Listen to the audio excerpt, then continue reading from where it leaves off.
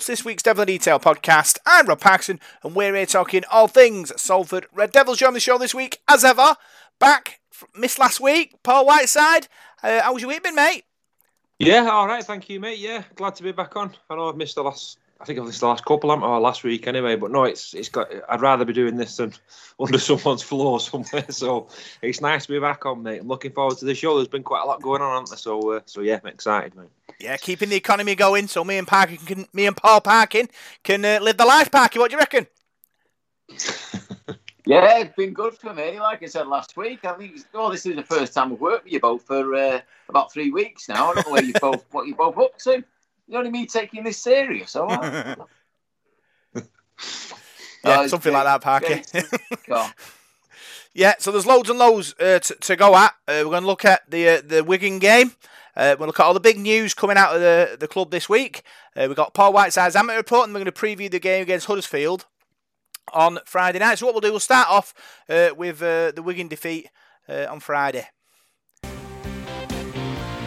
You're listening to Devil in the Detail, and this is your big match review.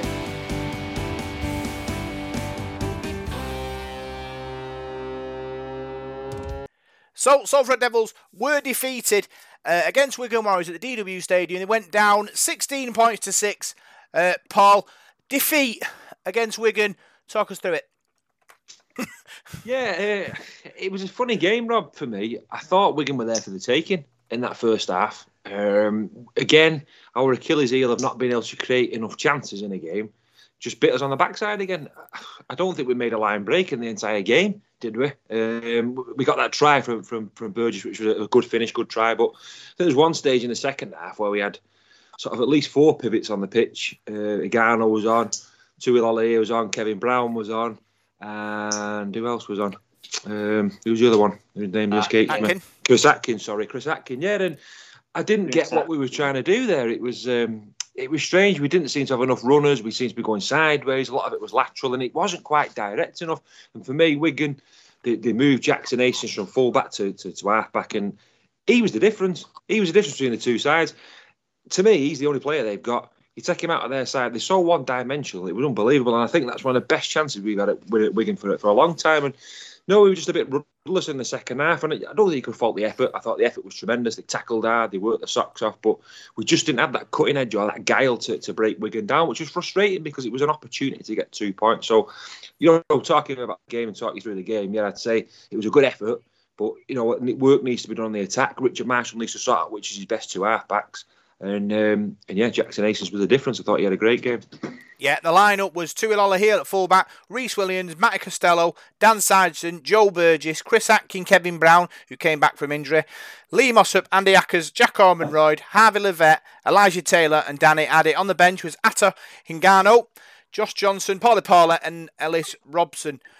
Parker, Dan Sargent back, Kevin Brown back. Elijah Taylor back as well. I think it's good that Richard Marshall's got some bodies back with the games to come. Absolutely. I mean, it's great to see Sarge back. I think he had a really good game as well, considering he's been out for such a long time and throughout the season missed large chunks. But I thought his link-up play with Burgess was brilliant. I think the two of them could be a real threat going forward if you get game time together. A bit of a concern as to where Kenny Seal goes for the rest of the year. I'm not 100%, but and obviously Inu and people like that. But no, I thought overall, like Paul said, the effort was definitely there. There wasn't a player on the pitch that I would probably single out too much to say didn't contribute. It was for me. It was just our ball control. It was so poor. The second half when we did have the ball, I think we must have got out of our half probably twice with ball in hand. First half, we did really well. We completed full sets. We turned them around. We kept the ball in play. Which you could see the Wigan players tired a little bit at phases in that first half. But like Paul said, the switch from Wigan and Adrian Lampert put Jacko at half-back for them was he was doing what he does. He was controlling the game. He had runners off him, which we didn't really have. I know what Paul was saying about having 4 half-backs on at one point. And for me, there was nobody running off anyone. There was a lot of sideways running. Burgess did quite a bit of it, going across and the gap, but he needed somebody to run off him. make a run inside or at least be a decoy. And none of that happened in the second half. And it was all a bit flat. And I know a lot of players were coming back, they haven't played for a while. Taylor and who played loose forward? Danny Addy. Yeah. Addy hadn't played for a while. So they were going to tire a little bit. We've still got players missing.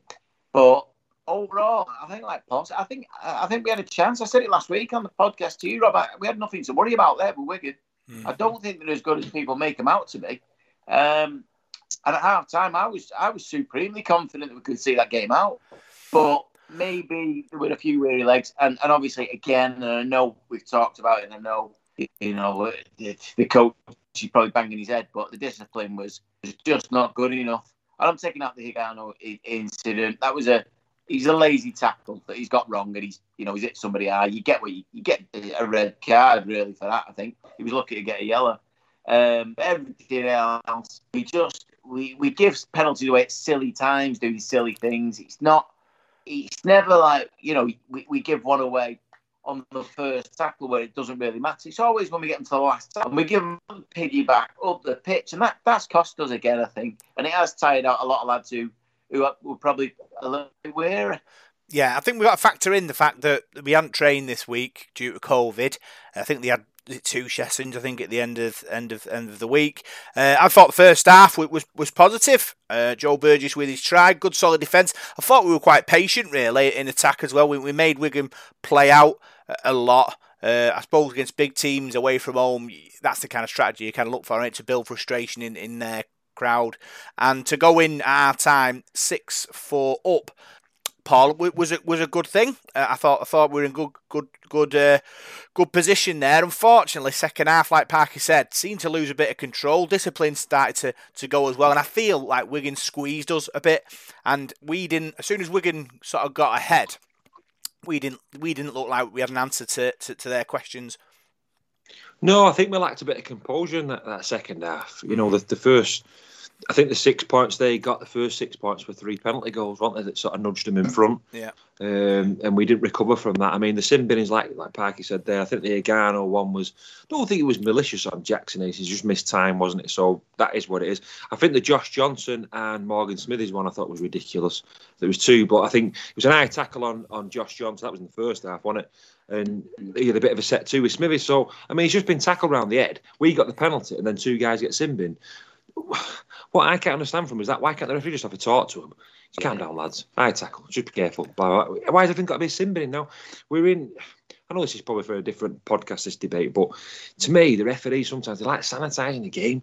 It's a contact sport. They're going to have little tiffs and little bits. We want a bit of biff in the sport, don't we? Stop. Sorry, it's not tick and pass. It's not cake baking. So that annoyed me a bit. But no, going to the second half, I think we like you said, we lost a bit of composure and Wigan got in front. And I don't know, a lot of it was sideways from us. We didn't really create anything and we never really threatened. I can't remember us having a set of 6. I think there was one where we knocked on early doors. I can't remember having another set of 6 in the Wigan sort of 25, really. I don't think we had any possession up there. So it's difficult to get a result. I mean, the one Wigan try came from Sam Powell, didn't it? I think they got a bit of a dodgy ricochet and that. So we didn't get busted. We didn't get busted down the middle and, and they didn't create loads of chances either, Wigan, did they? So it was one of them. I think we were just a bit rusty. I think there's factors in there. I thought Elijah Taylor looked absolutely goosed, didn't he? I mean, we said he's lost a lot of weight and that, and he come off at the end, he looks absolutely shattered. So I think there's players there who played who perhaps weren't quite ready. They've not done loads of training. So I think you've got to say hats off to them. They've gone out there and give it their all. Yeah, 20 minutes, Parker, 2 separate periods of 10 minutes down to 12 men, away from home against Wigan. It's a big task, in it, that to weather the storm. And we did, defensively. But attacking wise, yeah, we looked a bit short. What sort of puzzled me the most, because obviously during the game we had sort of 2, we had Atkin, we had Brown, we had Higano, all on the field at sort of one point. So they've got halfbacks there who can make stuff, but it just didn't seem to want to happen. Yeah, I think like what Paul said. I think it's a case that there's too many halfbacks on the pitch at that time. Who's taking control, who's doing what, whose job. I think it was more a case that we just don't have any bodies, and they've just got to fill shirts somehow. And at that point in the game, players were obviously tiring, and you got to roll them on, roll them off. I remember at one point, I think was it Higano come on for Paulie, and I was scratching my head thinking, "Whoa, hang on!" He's not going in the second row, is he?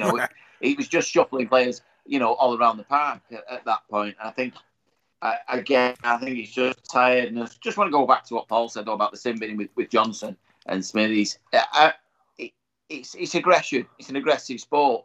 You start taking that out of the game, you've not got a game. That was a ridiculous yellow card for both players. And what he's seen there is what happened last week against Lee with Wigan. He just didn't want that aggro kicking off later in the game.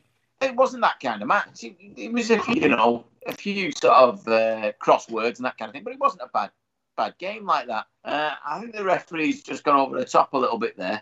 But what I did want to say was that I think Wigan realised they were in a game and how tough it was, because in the second half, they had 3 chances on our line from penalties, and they kicked all 3, even though they were in really good attacking positions. And I think then they realised that they were going to find it tough to score against us. And obviously, I think the Powell try, was it that one that came after the sin bin of Vigano? So we're down to 12 men. Can't defend forever, and like we've already said, the discipline's a big problem there. But that's not. I don't see that as a major discipline. I think it's just a lazy tackle more than anything. It can happen. But if it hadn't been for that, I think we'd have held them out for a bit longer. Wigan would have won the game, and rightly so. They were the better team over 80 minutes. But, I think we kind of got what we deserved for that. But again, that comes from being probably a little bit tired. And again, because we didn't control the ball in the second half, we just kept giving Wigan the ball. Once they start running at you, they've got some big lads out there, some units in the pack. I think he just took it out of the tank for us. And but for me, I was very encouraged, and really at the end of the game, I said to I don't know how many people, I was happy. I don't like getting beat, but I was happy with that. The effort was there. We just lacked that that 10% that we're gonna have with quality, with the likes of possibly a Jackson Hastings in our side. We'd won that game. So a lot of encouragement, a lot of players to come back into that side. And I think we should really take a lot of credit out of that game. I'm sure if you ask the Wigan players, they say they were in a tough game there.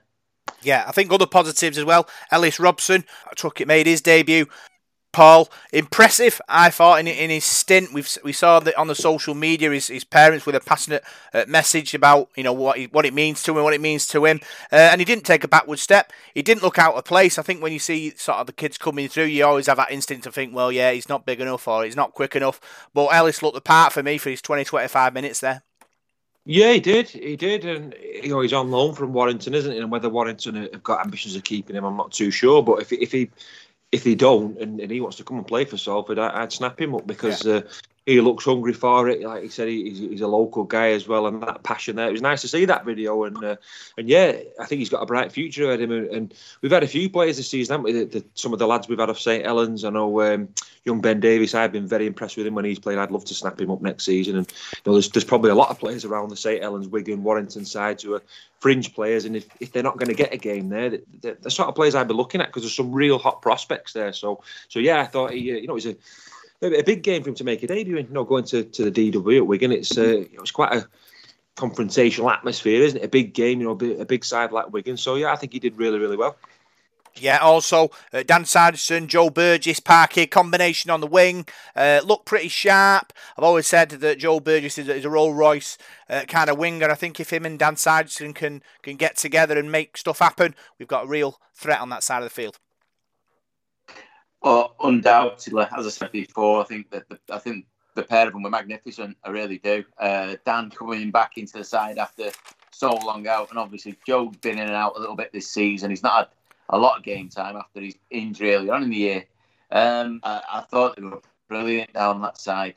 I really do. I think a real threat. And I think what I noticed, and I don't know if it is the case, whether it was my terrible eyesight or what, but Wigan's pitch looks a lot wider than ours. I don't know if that's true, but it seems to have more space out on that wing, on that flank. And if you give him a yard, he's going to go. He really is. He's rapid. He's shown that a few times. And I think when you look at that side, and then I've got, as I said before, you've got Inu possibly to come back in. You've got Ken Seo to come back in. Morgan Escaré to go back in there. You've still got the likes of, obviously Costello who's there, and and Williams. But our back line, our three quarters could be terrifying. Really could. And them two together, because they will have played together at Wigan, I would have thought as well. They know each other's game. I mean, Dan Sargent, for me, he's one of the best English centres, without a doubt. I don't want to see him playing at full-back, I'll be honest with you. But you stick him in the centre, and he's as good as literally anything in this league. And he'll set a lot up because he can get a good offload. He does them half breaks. You've got a man outside, and the pace of Burgess, he's going to score a hatful of tries. So great to see them two together at last. Like I say, get a couple more bodies in there. That back line's really going to scare a few teams. Yeah, it is. It is. I spoke to Richard Marshall after the game, and this is what he had to say.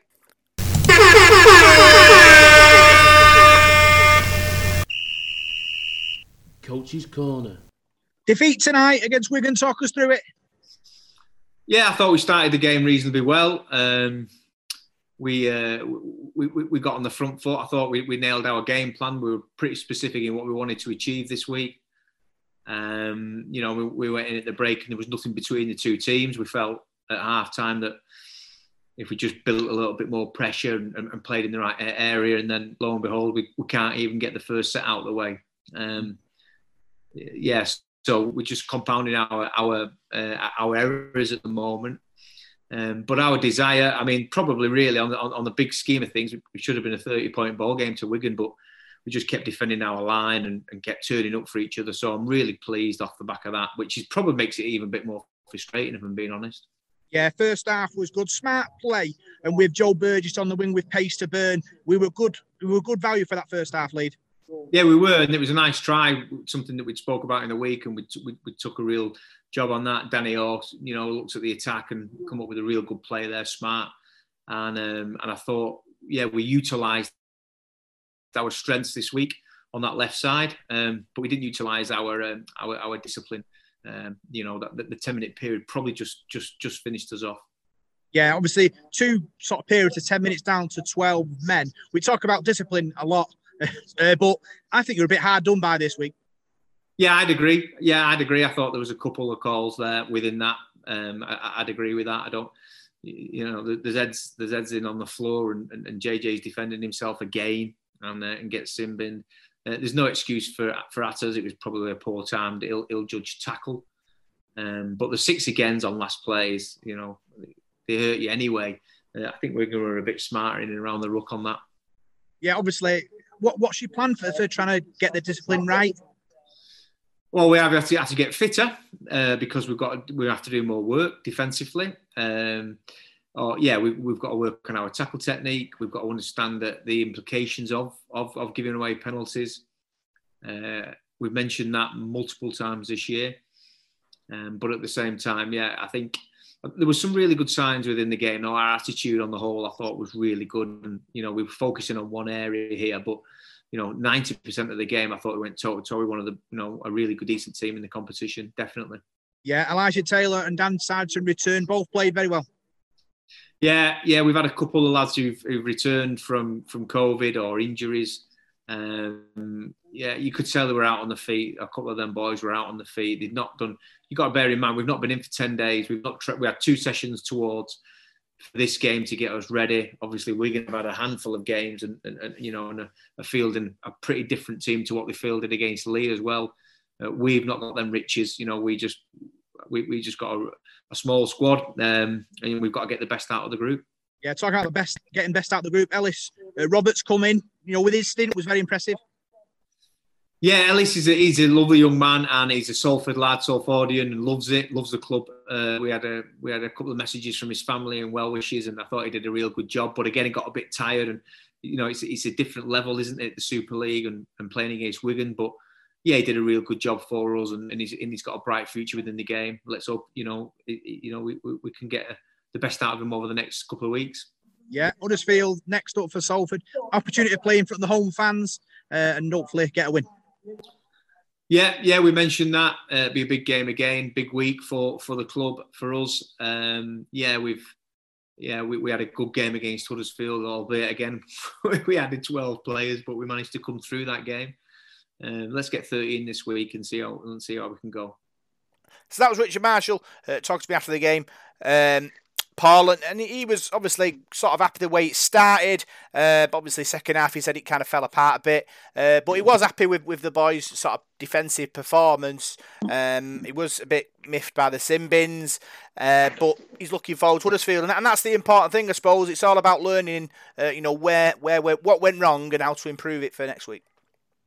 Yeah, I mean, it's difficult at the moment. Just going back to what Parker was saying then about Sargent and Burgess. I mean, it's hard at the moment this season because you're not getting that consistency. If we could get Joe Burgess and Dan Sargent to play 20 games together, then you'd be absolutely mustard, wouldn't they, scoring tries? So I don't know. I think it'd be great once we can get like that full 17 out, that squad of players. Because I mean, this week we had players coming back like we've just been talking about. But yeah, Ken Seo and Kristen Inu missing, so you get some back, and then you're hampered by players missing, aren't you? So yeah, that must be frustrating for Marshall, that, because there's an awful lot of potential in that side, and sometimes it's frustrating for him every week. He's got to chop and change it and bring somebody around, or someone's tested positive, or this, that, and the other. So it must be difficult for him. So yeah, I think you can take a lot of art from that game. I really do. I think the performances over the last month or so, all right, we didn't get the bounce of the ball at Leeds and things like that. But I don't think I lack the effort of the players. I think the effort's been there, and there has been like improvements in the team. This week against Huddersfield is a massive game for us now to see where we're at. We've got some big games coming up as well against the team sort of in and around us in the table. So I still think there's a lot of work to be done this season, and there's some good results we can get out of it as well. So I don't think Richard Marshall will be too disheartened. I think his effort there from his players, and that I think has been tremendous.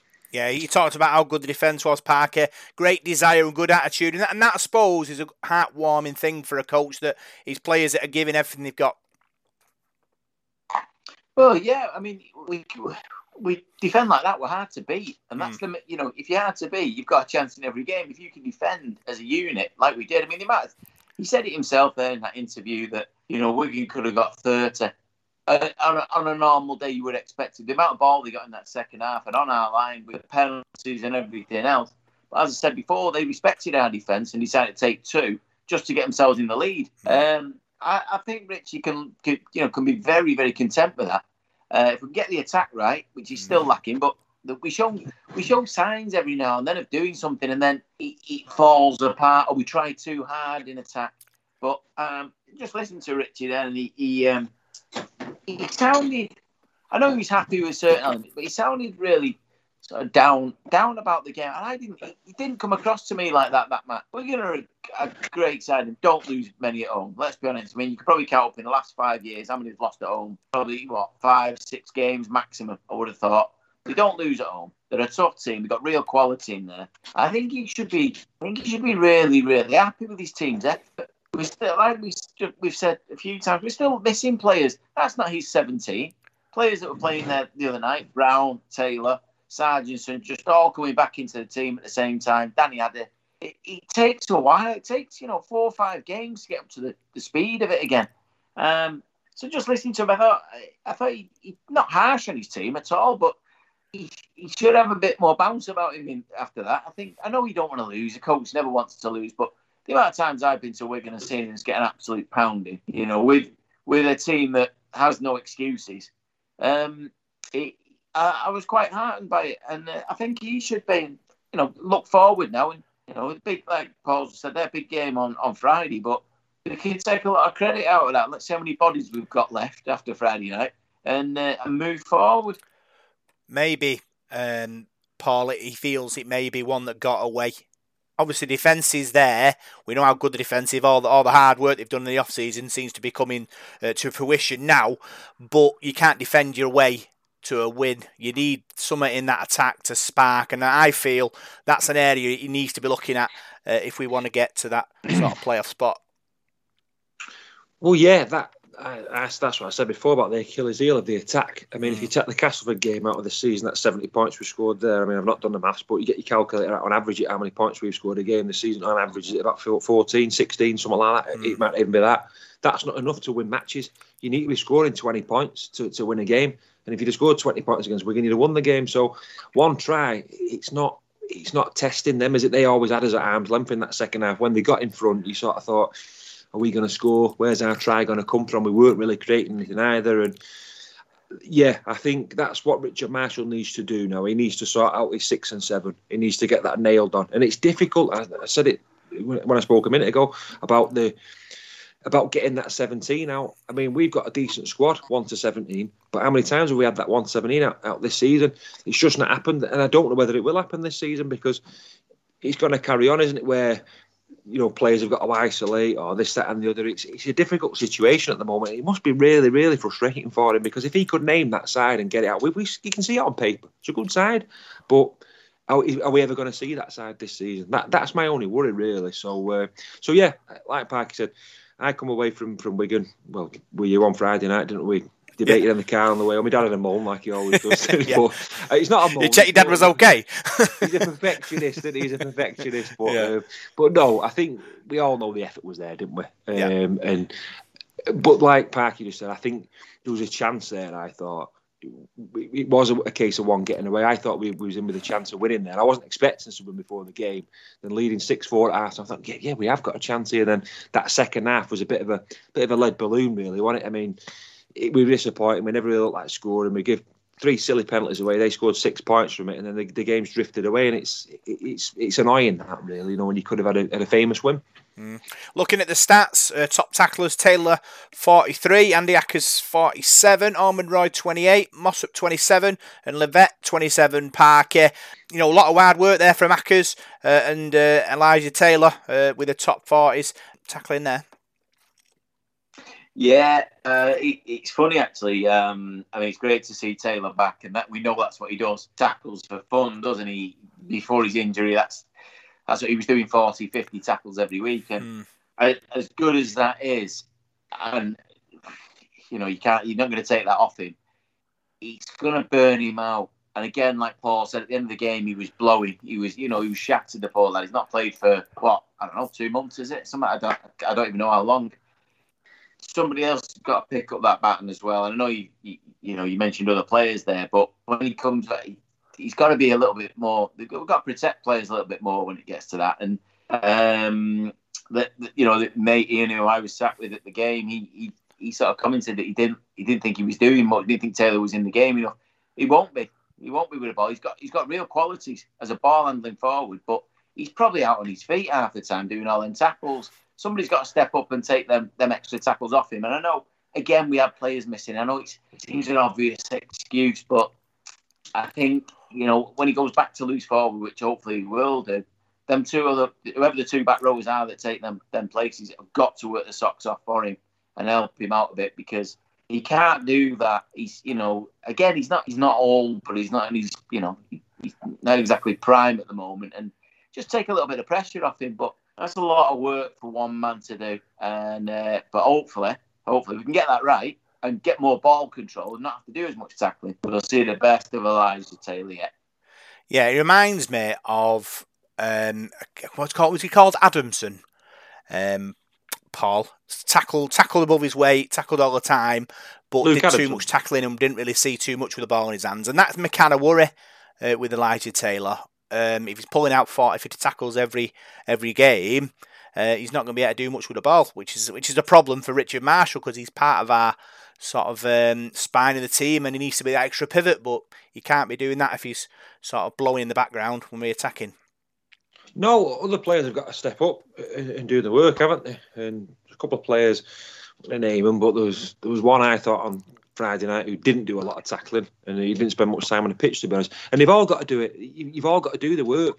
And it's funny because I seen Elijah Taylor walking off at the end, and he was like the last one to go off. The lights had actually gone off, and it was dead dark, and you could just see him wandering off at the end, and he was absolutely knackered. I mean, he's like, where are all my teammates gone? They've all buggered off, but he just looked like an absolute broken man, the amount of work he'd done. And to me, you can't have a go at anybody for that. That is like a warrior, isn't it? With what he puts into the game, and I think he's lost quite a bit of weight from what Richard Marshall has said. And he's come back in there, and to play that whole game against a big Wigan pack as well. There's some big players in that, like Tony Clubb. He's absolutely massive, and some of those other Wigan forwards. I think what's the other lad called? That Liam Byrne. There's another guy as well, Bullock.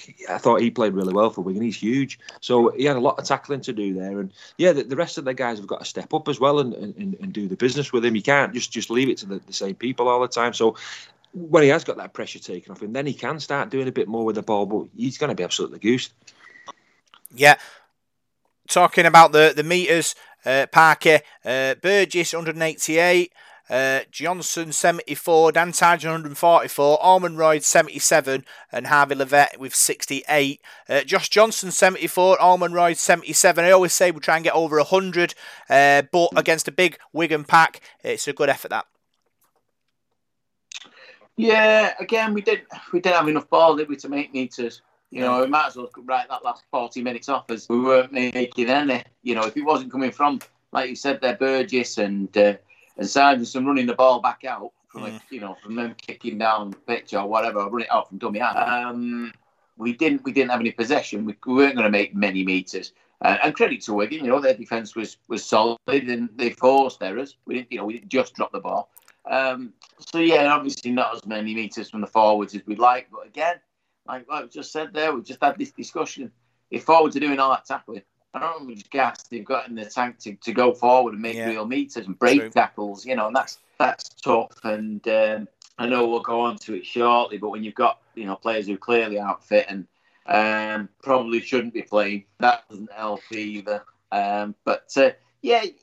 Overall we can look at stats and so on, but as an overall performance, I was happy with it. And if we play like that most weeks, I don't think there'll be too many unhappy fans, and I think we'll win more games going forward now than we'll lose.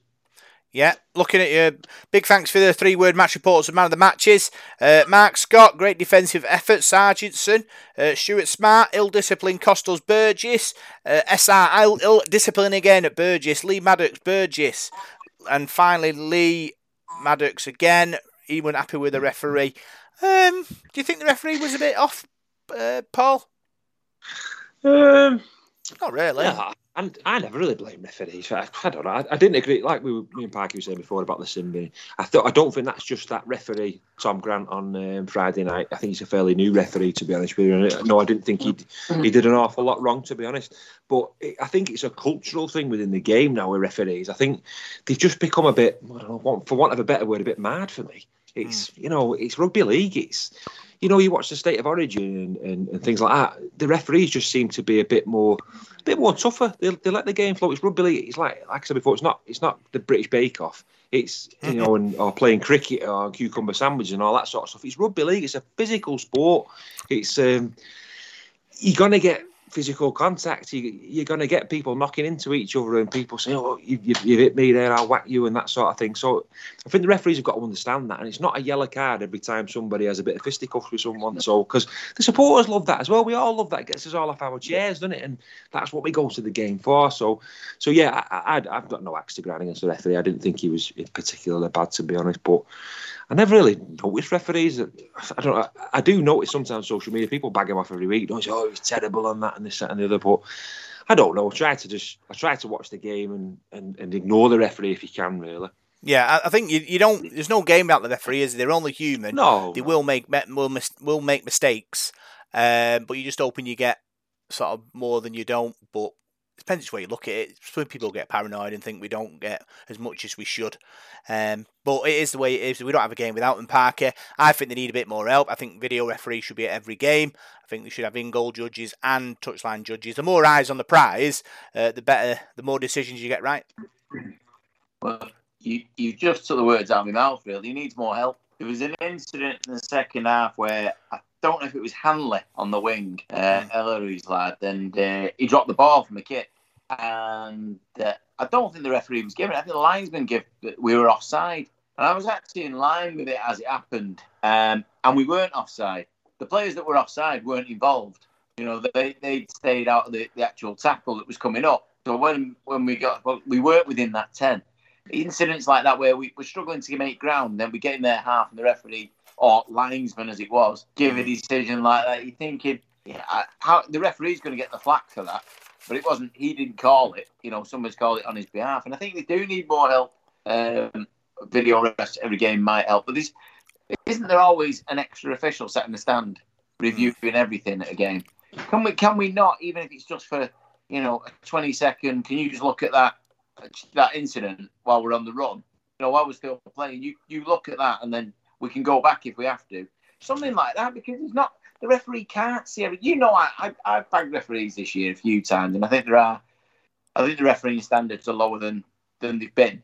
Let's just say that, and even though they're all full time, but they can't see everything. They can't be everywhere. Stuff goes on off the ball that they rely on a linesman to see. And a lot of time, I think the lines people, whatever, they seem a bit scared of getting involved. And then they'll get involved in something trivial or, I don't know. And like Paul said, he is becoming a bit soft. The incident where both, I just want to talk about the fans. I thought they were magnificent on Friday night from start to finish. The full 80, they got behind the team so well. It was great to be back involved and having that buzz around me and seeing all the faces. It's been obviously a while for an away game for me just recently. But no, the noise they made, the way they got behind the team, they backed them at tough times in the game as well. And I think the players really appreciated it. Looking at the end of the game, I know they always come over and give you a little clap or whatever, but I think there was an extra effort from them to come over to see us. And I just wanted to give the fans a big shout for that, because support like that when you're getting beat is pretty special, I think. And I know we all like to sing for fans. I think it's just a way of getting over depression most of the time. They were magnificent. I think every single one of them should give themselves a pat on the back. Yeah, fantastic. Always fantastic. Paul, our fans, they make some magical noise. Obviously, when I'm in the commentary box, I'm in a good position. I can hear them singing all the songs, and it's obviously the players appreciate the noise, makes them give them that extra 10%. Yeah, it does. I was sat with my dad in the away end, and I dumped you in the commentary box, didn't I? You did. I swapped you. Yeah. So no, it was good. It was good to be in that stand. And like Park said, they never stopped singing for the whole game, and they were giving it the Wigan supporters as well. I thought they showed the Wigan supporters up a bit, really. They didn't really. No, I think Salford supporters are like that. You could be losing 50-0 and they still get behind the team because it's just the way they've been brought up, isn't it? So yeah, but like Park said, it was great to be back in the stands and just seeing faces, and chatting to people and that. It's you really miss that side of the game, I think, when we've not been going to matches or they've been behind closed doors or whatever. You miss that sort of family of the sport. So I really enjoyed that sort of social side of it on Friday night. Yeah, it was very good. I'm sure there'll be many more to come. So that's our look back at the Wigan defeat. And next we'll look at all the big news coming out of the club this week.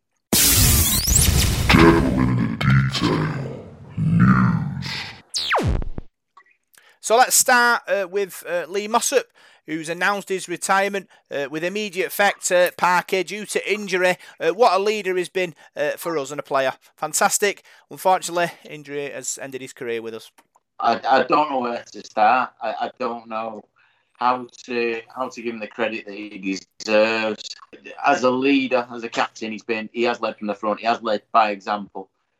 Done something I didn't think I'd see in my lifetime. He's led a team out not only at Old Trafford for that magnificent grand final, but the cup final, Challenge Cup final. He's been pivotal in everything that's gone on at this club. And I think he brought on a playing side a level of professionalism to the changing rooms that I think other players, you see the response today on Twitter and things like that from other players, how much he's led that club. And he mentions in his little sort of speech there how much he's the club he loves now. I can't give the guy enough credit. I really can't. He has been a special leader, and I think the word gets branded about probably a little bit too much, but I honestly believe he is a legend. I think he is a Salford legend for what he achieved in this. It's only 5 years. It's not 10, 15. It's nothing like that. But what we've achieved as a club in that time, and with him as captain, I know he was joint captain for a couple of years or whatever, but to come through what he came through with that shoulder injury, and I've got to give Ian Watson a lot of credit for that, for getting him into the club, and giving him belief that he can still rebuild his career. And I think towards the back end of 2019, for me, he could have gone into an international team. He'd been that good that year. Him and Gil Dudson at prop were outstanding, and he's going to be very, very difficult to replace. Not just as a prop forward, and a good player, but as a captain. I like I say, I can't speak highly enough of him. I'm so disappointed for the lad, but he's got the rest of his life to live. His family and his health come first, and he's just got to look after himself now. It's a shame it's come to this, but again, you saw Friday night. He didn't stop working, even though he already knew that it was probably over at that point. I think he'd been to see the doctors last week, and they basically told him. So it's an apt way for him to probably end as well, being away at Wigan, where obviously he had great success as well. Won the grand final with him. I think he might have won a Challenge Cup maybe with him. Certainly played for England during his spell there. What a superb player. I like I said, I don't know how to put into words how grateful I am as a fan for having to, being able to watch somebody like that.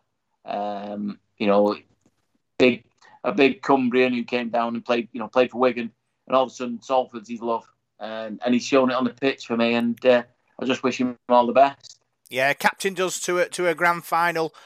Paul, who can forget he's won his great try against Wigan in the semi-final. Salford fans, every Salford fan, you were there. You can remember that moment, the tears streaming down our faces. Captain does to the Challenge Cup final as well. Will be remembered as one of our great captains that I feel, and it's a blow that he's left. But obviously, his health is the most important thing. Yeah, I couldn't believe he'd only played 70-odd matches in 5 years. I thought he played a lot more than that, and I think that just goes to show that he's struggled with injury, hasn't he? He's probably not played at half as many games as he would have liked to have done. But just going back to this injury, I don't think he's just been told last week about that shoulder. He's probably been told a long while ago about that shoulder, and he's just kept on going as long as he could. And I think he's got to that point now where it's probably unbearable pain that he's in. I mean, you look at his routine over the last few years where he's been warming up on his own before games and that, he must have been going through the pain barrier big time. And you can only admire that, really. I mean, he's probably been having injections and all sorts. I mean, I think if you probably asked his wife what he's like the day after a match, it's probably awful. The pain that he's in, getting up, and you can't imagine it, what they go through in 80 minutes. And if they're struggling as well, because I don't know Lee Mossop personally, but I think when he came back from Australia, he's having problems with his shoulder, and that's a long while ago, isn't it? And to go through all that and carry on the way he has done, leading us and taking us to a grand final, to a cup final, yeah, I can't echo what Parky said. I can't give him any more attributes than what he's done. Absolute legend of the club, and be ever grateful. And I'm just disappointed he didn't get to have his send-off at a home game, in front of the crowd at the AJ Bowl. But what I did notice on Friday night, my dad said the same thing to me. He came over to the fans and he was clapping them a lot longer than what people normally do. And he put it into place then when he spoke to me today, saying that must have been why, because he announced that. So yeah, great guy, and I think he's been tremendous for us, and he'll be remembered for a very long time. Yeah, we had a pop-up podcast with him. I think it was in the off-season, talked about his career at Wigan and his career in Australia and how much problems he's had with his shoulders through his career, and how Ian Watson kind of sort of took him under his wing and started to believe in himself a bit more, started enjoying rugby league again, and he's been here for 5 years now. Came in 2017 up to now, played 79 games, scored 7 tries. What a warrior he's been. Big thanks for everything you've done for us, Lee.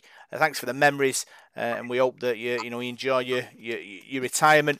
Don't forget, there is a testimonial dinner. He's having a testimonial dinner on the 28th of August, which will be great if you could attend that for him. Adrian Marley's there, Jamie Moore's there, Anthony Corolla's there.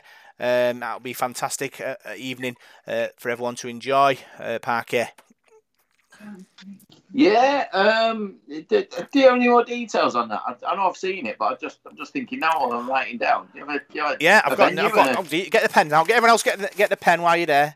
28th of August, Adrian Marley, Jamie Moore, Anthony Corolla. It's £100 per person or £900 for a table. So contact. I suppose you'd have to go through the club, or you can go through. I know there's Lee Mossop is on Instagram testimonial, so you can find him on there if you want to sort of book a ticket for the event. It'll be well worth going to if you can. Yeah, very much so. I hope he's. It's a shame again. It's happening in his testimonial year and all. Hopefully, it might give him a bit more time to focus and put a few more events on, maybe something that all the fans can get to at the end of the year, or something to be nice for him. I hope he gets plenty of money to help him through. I know he's giving half to charity or something. I mean, there you go again. It's a homeless charity that's based, I think, based in Salford, and he's doing something for the homeless or something. Back up in his native Cumbria. That speaks volumes of the guy. I think even if you're not a Salford fan, as a rugby league fan, I don't think there's anybody who wouldn't respect him for what he's done as a player. And now he's proving what he does off the pitch. And I hope he stays involved in the game, because he'll have a lot of knowledge to pass on. And his leadership qualities are something, not everybody's bred with. And he hopefully he can, pass that on to somebody else, someone in the youth or whatever going forward. But yeah, whatever he does, as I say, just wish him all the best. Yeah. Other big news, new signing alert. Paul, Brodie Croft, he signed on a 2-year deal. 24-year-old, come from the NRL, ex-Brisbane Broncos, ex-Melbourne Storm. He's won the World Club Championships in 2018 and lost the grand final with Storm. So this guy has good pedigree. He's not quite ex-Brisbane yet. He's still at Brisbane for this season. Yeah, but he will be. He's still playing for them at the moment, and he's still in their side as well. And I believe he's doing all right. I mean, I don't watch as much NRL as I should do, but I know my dad does, and he listens to a lot of it on the radio as well. And he was impressed when he said about Croft. He said, he's not just a make weight; he's in their side. Now I know Brisbane Broncos aren't the Brisbane Broncos they were a couple of years ago. They've been struggling a bit this season. But having said that, if you parachuted them into Super League, I still think they'd do pretty well, wouldn't they? Probably the top 2 or 3, wouldn't they? So I think it's a great signing, and not only that, he's not a guy that's coming over who's like 32, 33-year-old for a bit of a payday. He's 24, and to me, he's obviously got a point to prove. He wants to come over here and stick 2 fingers up to people over there, a bit like Jackson Hastings did. I've got a point to prove. I'm here. I can do this, and if he's got that attitude, then that could be dangerous. I mean, look at Hastings, how good he was for us. So it's an exciting sign, it really is, and I'm just hoping Richard Marshall now can find a partner for him. Whether it's somebody we've already got at the club now, or whether it's somebody he brings in, I'm not too sure what's going to happen there. I'm sure he'll know all that, and he'll have worked all that out and have people in mind. I think there's some good guys at the club, isn't there? Like Chris Atkin, who's there, and we don't know who else is moving on. I know Chris is under contract, so would he make a good partner? I'm not too sure. I hope so. So yeah, but it's an exciting signing for us, definitely. Yeah, looking at the stats, Parker, 66 appearances, 15 tries, 9 goals. He's got 3 assists, 5 line breaks, and he's got a 75% kick success ratio, which is pretty good. Listen, I've watched a lot of NRL over the last, I don't know how many years. I remember this kid coming on the scene at Melbourne, and from what I recall, he was going to be the next big thing. I don't care if you've watched NRL or not. You know that Melbourne Storm are magnificent. They are an unbelievable side, one of the greatest sides ever put together, possibly over the last 5, 6, 7 years, whatever. He has led that team before he. To be part of that squad is something special. You're not going to be a dummy. Believe me, you've got to be a good player. He went to Brisbane. He's done well, but I think his relationship with the manager there, Walters, is rocky. Let's say that, and there's been problems at Brisbane for the last couple of years, on and off. I think he pick players out every now and then who's to blame or who's in favour, who's not. This kid will, if it works, he will light up Super League. He's probably more advanced on his ladder than Jacko was when he arrived. This kid he's a special player. He really is. I'm blown away by the fact that we've got him. I'm absolutely buzzing. I know the face isn't saying it at the moment, but I'm just trying to think that we fought off, from what I believe, and I could be wrong, but I think we fought off 3 NRL clubs and 2 of our own Super League clubs for this guy's signature. From the club, Bleasy obviously chasing him down, and that kind of thing. Paul King, obviously backing us again. What a player! What an absolute star! And if it does work, and like I say, we'll light up Super League, and we get a decent, 17 on the pitch every week, we might have another Man of Steel contender in our ranks, because I rate him that highly. And people say, "Oh, he's out of form, or he's this at Brisbane." I think we're forgetting the difference between the NRL and Super League. Like Paul said, Brisbane might be struggling. The Bulldogs have been awful for a couple of years at the bottom of that league. They'd easily finish in the top 2 in Super League. But you've got to put it in context of how good these players are. And I think other clubs in the Super League will be looking at us now going, hang on a minute, how have they managed that? And looking over the shoulders a little bit. It's a great signing, really is, and a great step forward for us. And hopefully that opens the door for other players coming through now. Yeah, it's going to be exciting to see what he brings to the club next season. Final bits of news. Dan Norman, he's returned from Saints on a week's loan, so he's going to be in contention for the Huddersfield game this week. It was 2 wins out of 4 for our under-15 Rising Stars yesterday. The Reds won 20-0 against the Bradford Bulls and 16-6 against the Huddersfield Giants, but the Blacks went down to defeat 20 points to 4 and one drew 10-all against Bradford Bulls. So, good performances all round. These lads are the future. And the final bit of news is the Walk of Hope will take place on the 22nd of August. It's basically the walking from the AJ Bell to the Lee Sports Village. It's 9.2 miles, and they're doing it fundraising for our captain Lee Mossop's chosen charities, which is Kids Scan, Hospice at Home, West Cumbria and Two Brews. So try and get behind that. Contact James Hoskison on Twitter. It's at Hoskison_James for more details, and hopefully there'll be lots of money raised for the 3 charities. That's all the big news this week, and now we're going to look at what's happening with the amateur scene with Paul Whiteside.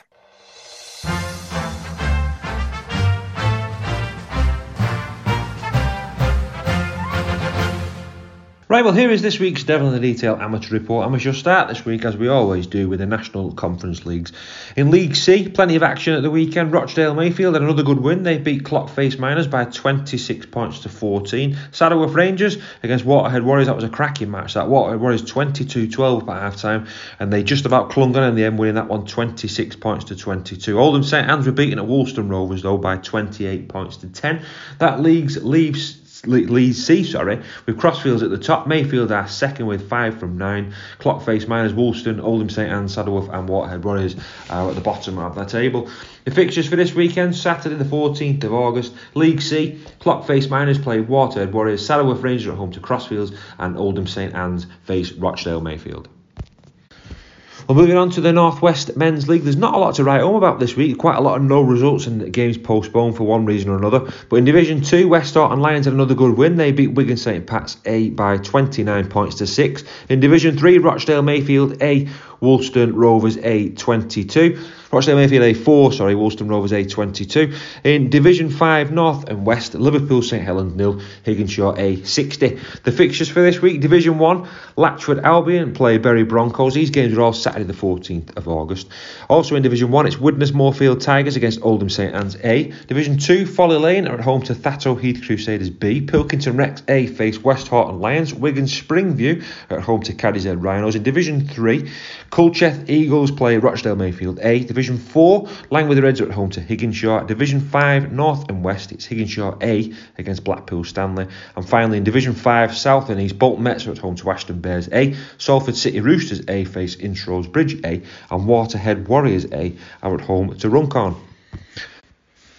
And finally this week, turning our attention to life outside Super League, as we always do. I know it's not amateur news, but the leagues outside Super League are pretty exciting this season, and we'll speak about them now. Betfred Championship, it was another big weekend this weekend. It was round 16 in the Betfred Championship. Batley Bulldogs 13, Featherstone Rovers 28. Batley led that game at 13 points to 12 at half time, so I'm not sure whether they were playing up the slope in the second half, but Featherstone Rovers coming away with the result in the end to keep the pace on Toulouse, who stay top of the table. Halifax Panthers 14, Newcastle 12.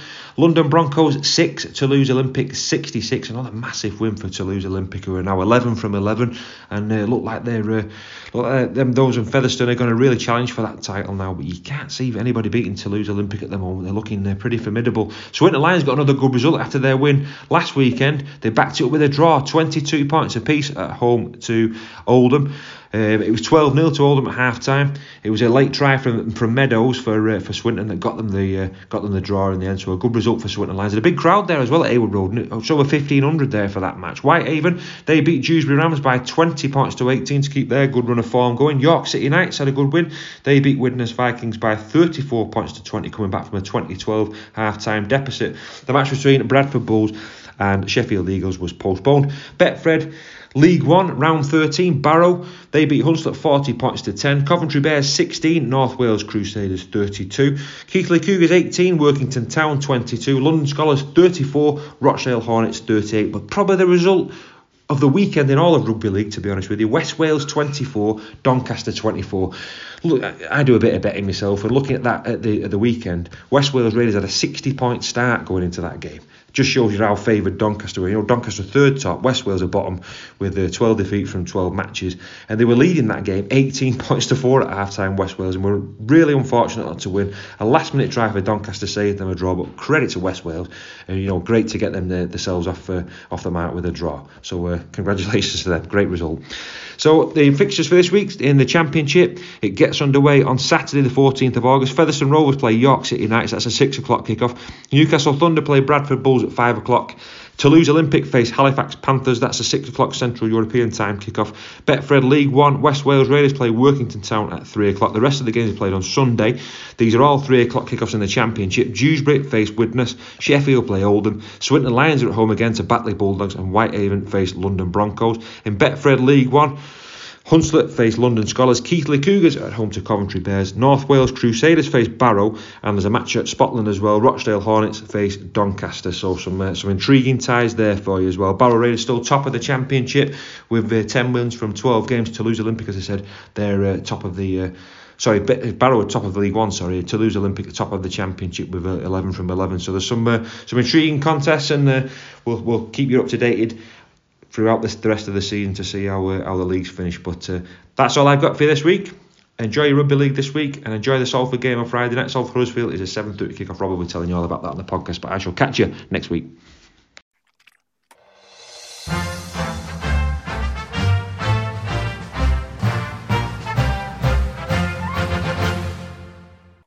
So that was Paul's amateur scene, and next up we'll look at the big game against Huddersfield on Friday night. It's time for the Devil of the Details Big Match Review. So, Salford at home to Huddersfield, the return of Ian Watson. Paul, excited?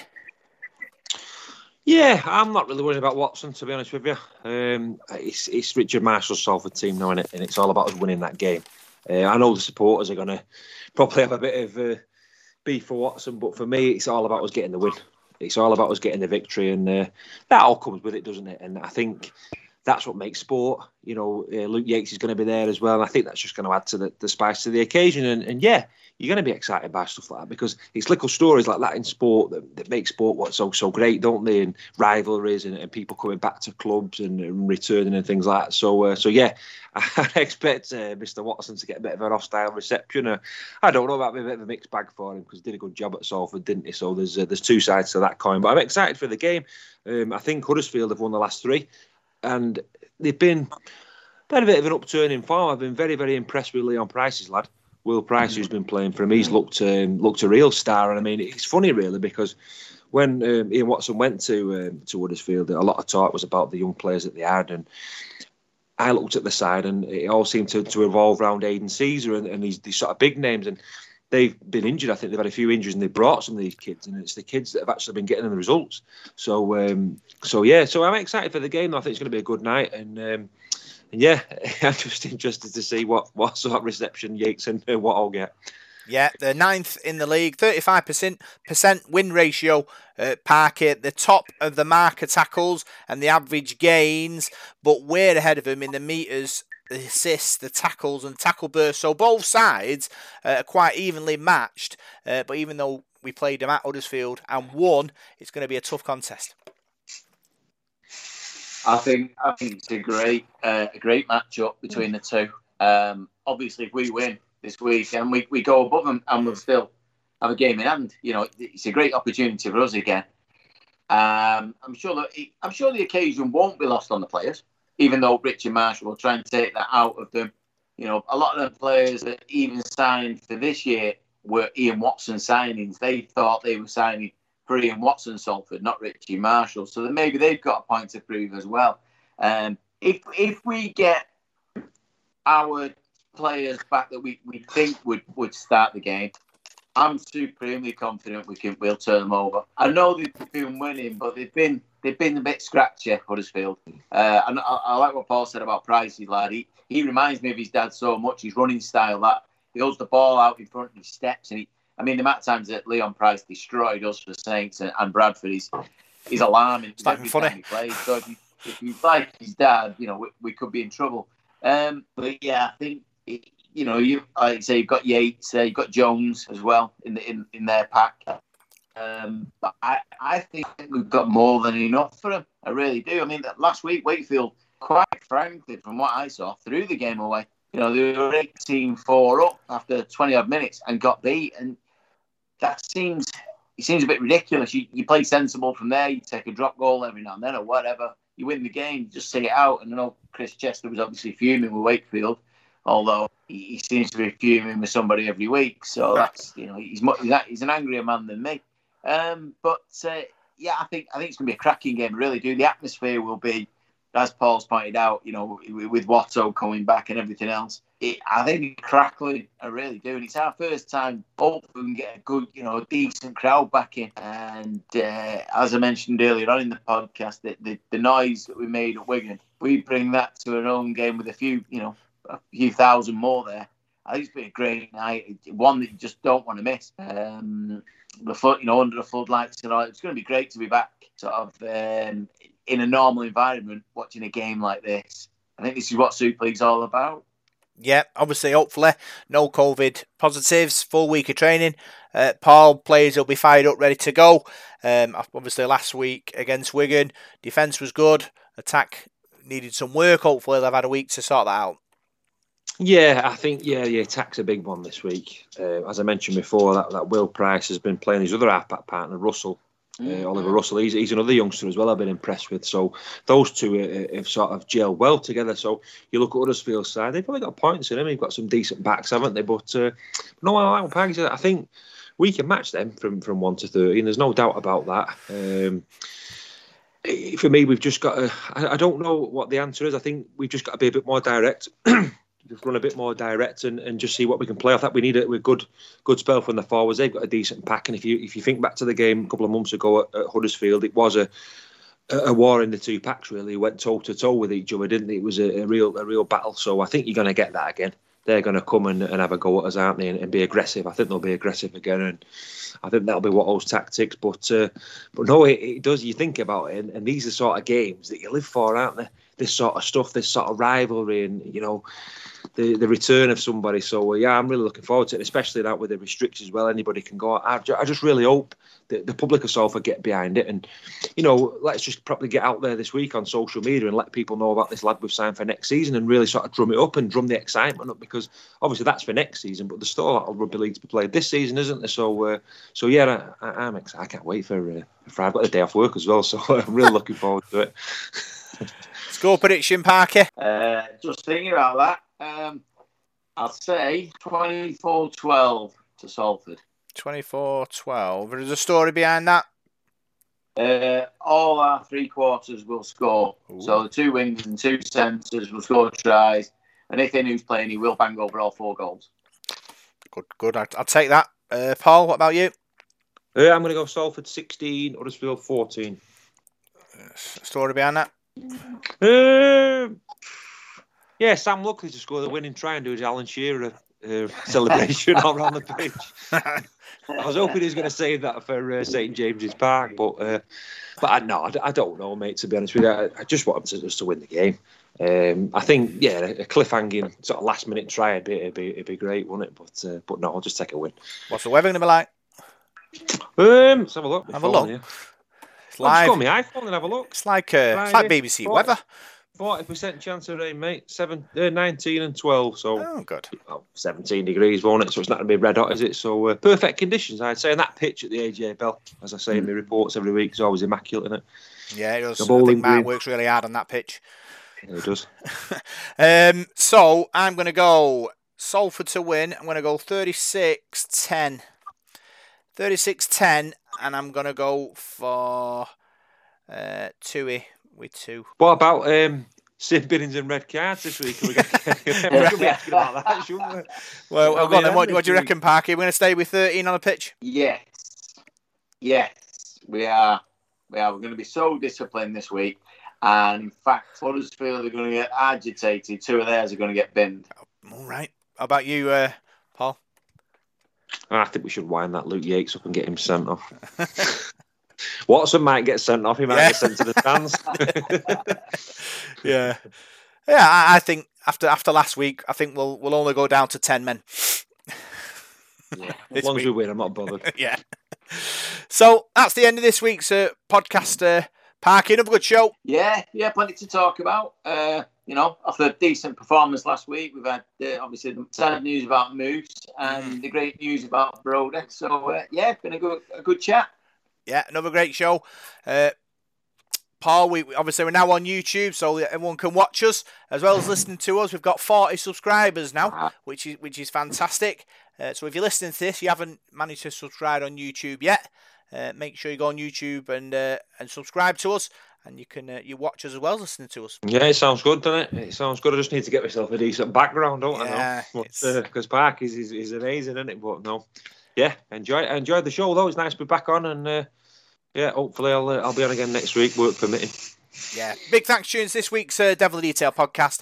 I'm Rob Parkinson. You can find us on Facebook, Devil in the Detail SRD. You can find us on Twitter at DITDSRD. And you can find us on SoundCloud, iTunes, Radio Contact, Spotify, and YouTube.